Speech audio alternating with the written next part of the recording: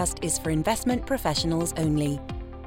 The value of investments will fluctuate, which will cause prices to fall as well as rise, and investors may not get back the original amount they invested.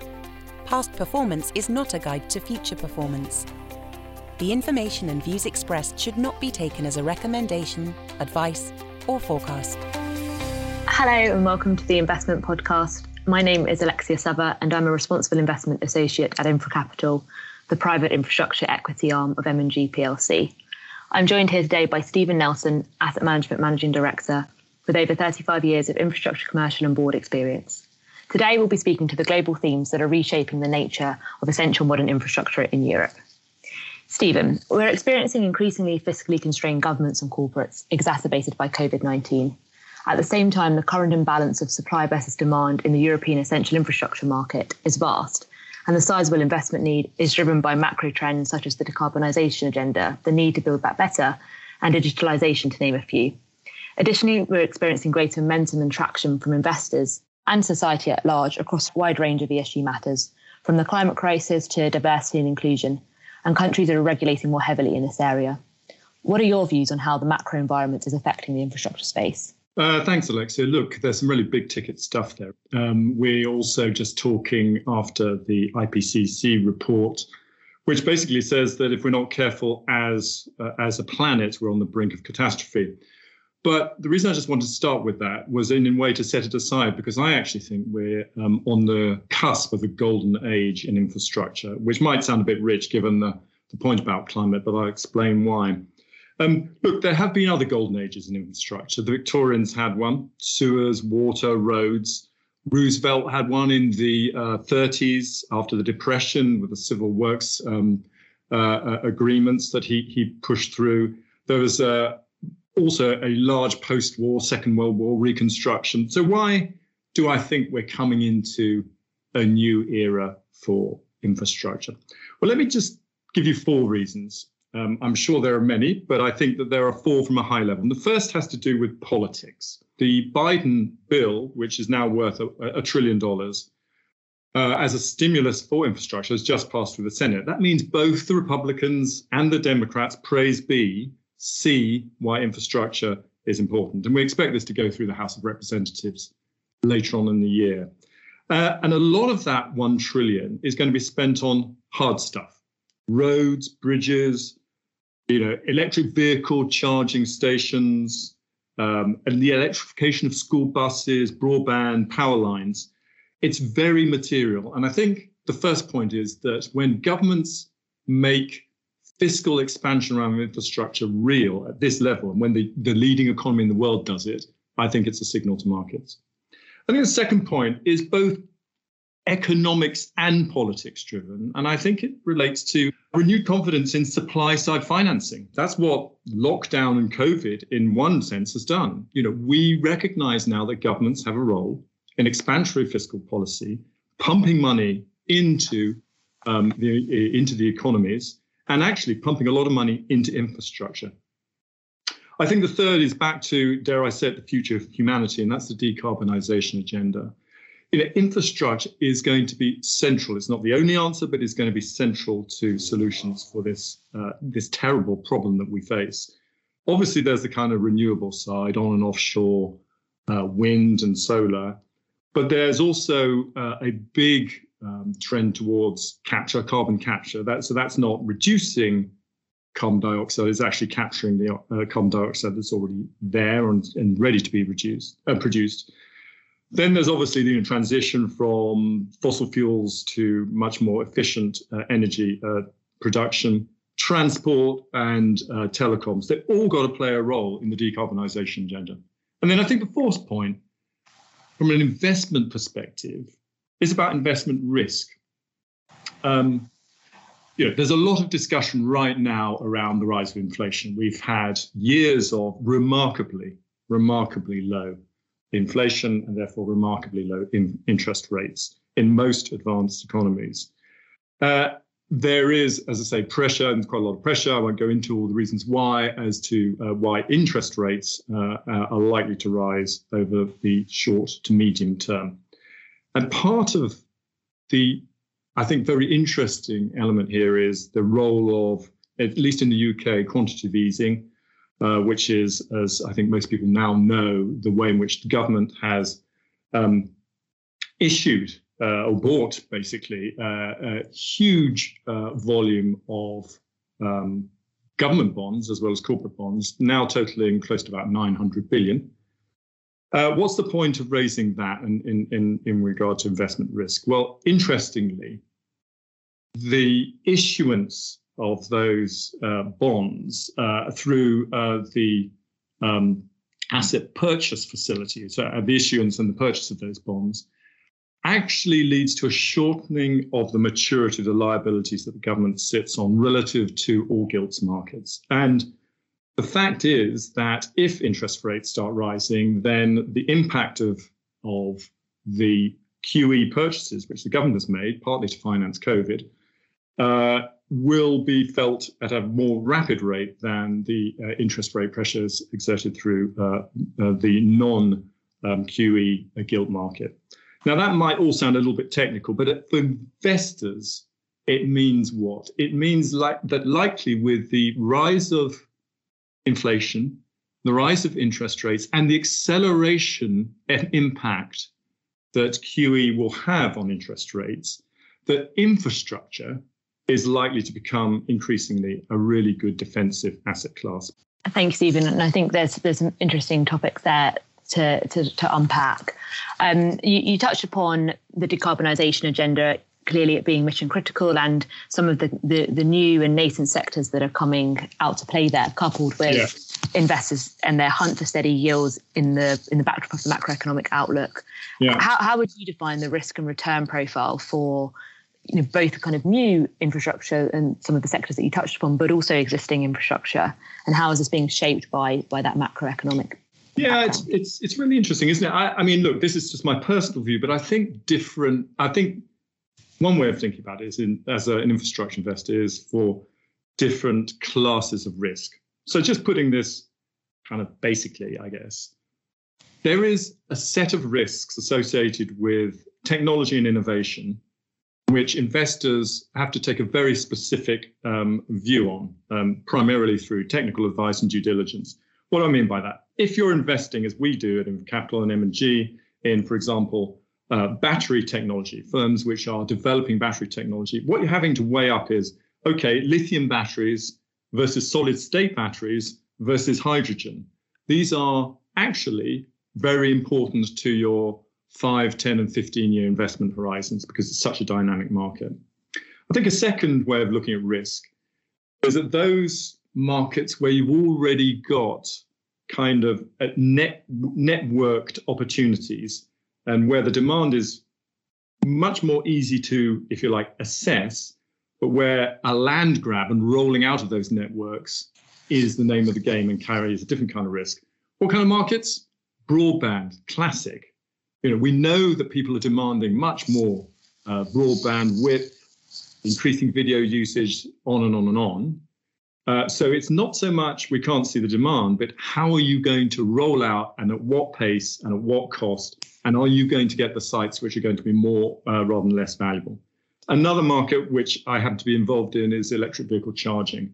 For example, we invest in EV charging in the Nordics, really dynamic market. So again, not in doubt. You can see government policies really moving consumers towards electric vehicles by 2030, 35 and 2040. But how do you get the best sites? How do you get them at the right price? How do you get the right returns? And then the final, I think, class of risk that I think is really relevant is planning and regulation. We shouldn't underestimate as investors the challenges of looking forward both on investment subsidies, which governments like to put forward in various jurisdictions for wind and solar, but also emerging technologies such as tidal. You have to take a long-term view. You have to weigh up and make investment judgments around not only subsidy, but also, on occasion, the risk of retrospective changes in regulation. We as investors suffered that in the solar market in Spain. So innovation technology, the networking of new assets, new investment assets, and planning regulation, I think, are kind of new classes of risk, or not new, but they're very dynamic classes of risk, which we need to think about. Yes, clearly there's an abundance of opportunities for kind of experienced infrastructure managers, but new risks that are emerging with macro trends as they develop. How are we also seeing capital markets support and drive some of these key macro themes? Yeah, basically, how's this all getting paid for? Finance? Good question. Look, I think we've got really good grounds to be optimistic. Again, taking the high ground on the way in which capital and capital markets can direct huge flows of money towards good outcomes, both in infrastructure and more specifically in the ESG space, which I'll talk about. I've mentioned QE, which is the UK central bank's approach to pumping money in, and a lot of that will be going into infrastructure. But we've got this ESG agenda, and I think many of us have started to hear about the green bond market. Actually, the green bond market is a subset of the wider market called the sort of sustainable bond market. And within that wider market, you've got social bonds, which is about, affordable housing or microfinance. And you've got sustainability-linked bonds, which are a combination of green and social. But green bonds are specifically bonds which are issued to purchasers in order to, which specifically relate to environmental outcomes. Let's just start with the numbers around this bond market. By the end of 2019 into 2020, over $1 trillion of sustainable bonds had already been issued, which I think is a very telling statistic and a massive recent acceleration. Within the last 12 months, the estimate for the sustainable bond issuance is around 650 billion, of which thereabouts 50%, 375 or so, is green. So this is already a developed and significant market, roughly speaking, 5% of the total 130 trillion bond market. So 5%. So it's, there's still some way to go, but it's growing and growing rapidly. Just let me clarify, a green bond, Alexia, is a bond which in structure is very similar to a standard bond, but it comes with a non-binding commitment from the issuer that they will deliver environmental outcomes. And this is what makes it quite exciting. And we can talk about, what those outcomes might be. Yes, and it's encouraging to see the kind of growing levels of capital that are flowing into this space to put money, I guess, into important environmental but also social issues to the wider sustainable financing. How do we avoid greenwashing this space? So you spoke to kind of the non-binding nature of them. Clearly, in the private space, there are challenges in providing tangible evidence and data that prove the sustainability of business operations. What are you seeing here? Yeah. Well, look, we should recognize that a lot of these bonds are actually quite regulatory light or covenant light. And as you say, it is a non-binding commitment.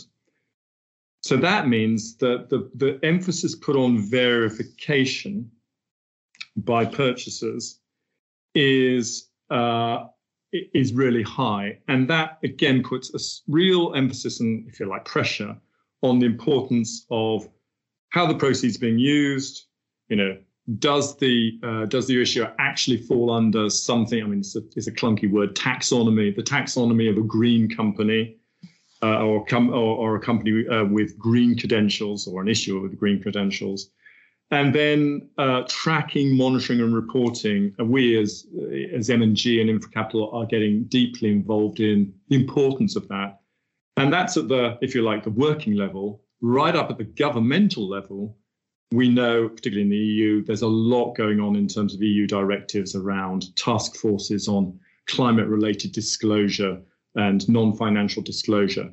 So perhaps boring as this sounds, this whole standardization is massively important to the proper functioning of a new bond market, because what we don't want, nobody wants, frankly, as an investor, as a purchaser, and indeed as an issuer, a market which is compromised by, as you say, greenwash.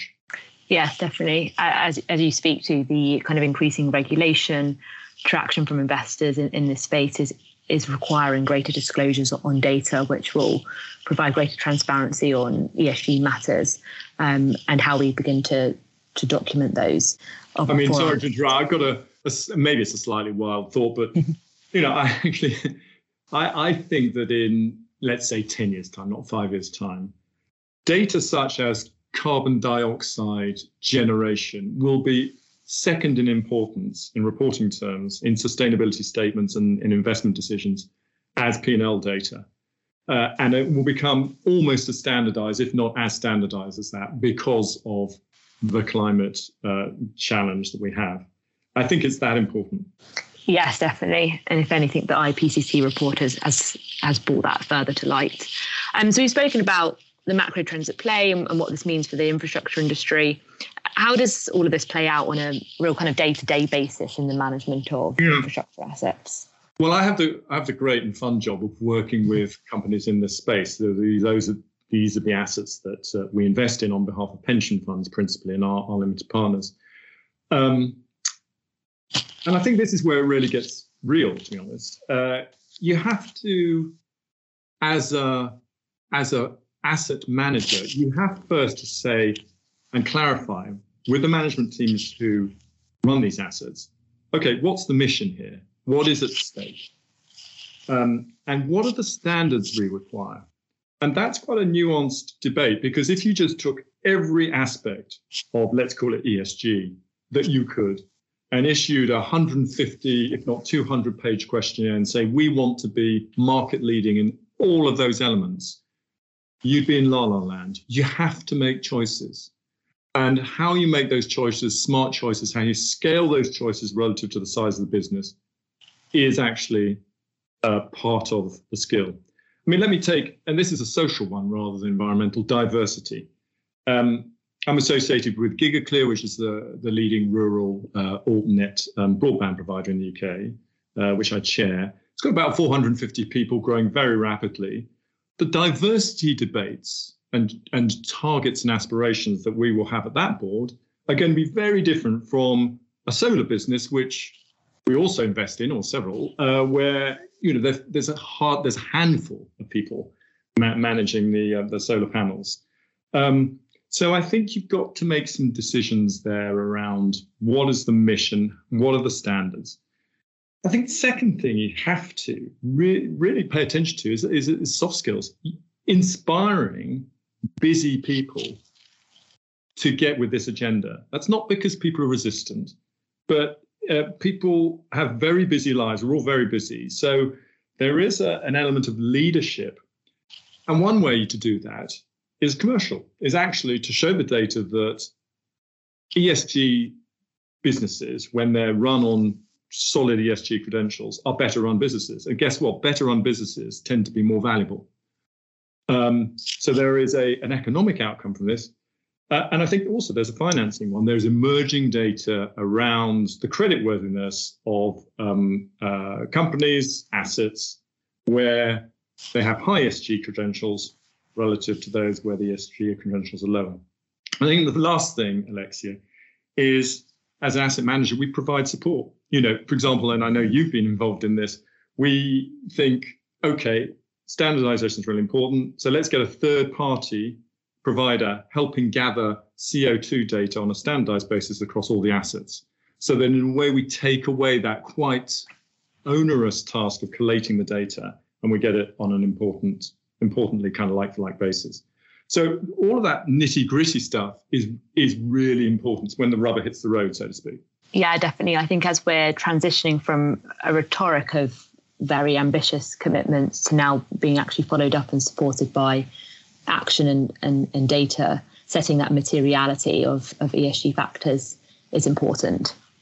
Well, thank you, Stephen, for sharing your insights on what was an interesting discussion and one that I guess we could speak about at length.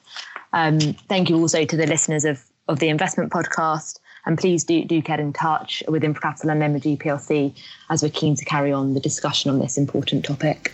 Yeah, thank you very much. This podcast is for investment professionals only. For further information, please view the notes which accompany this episode.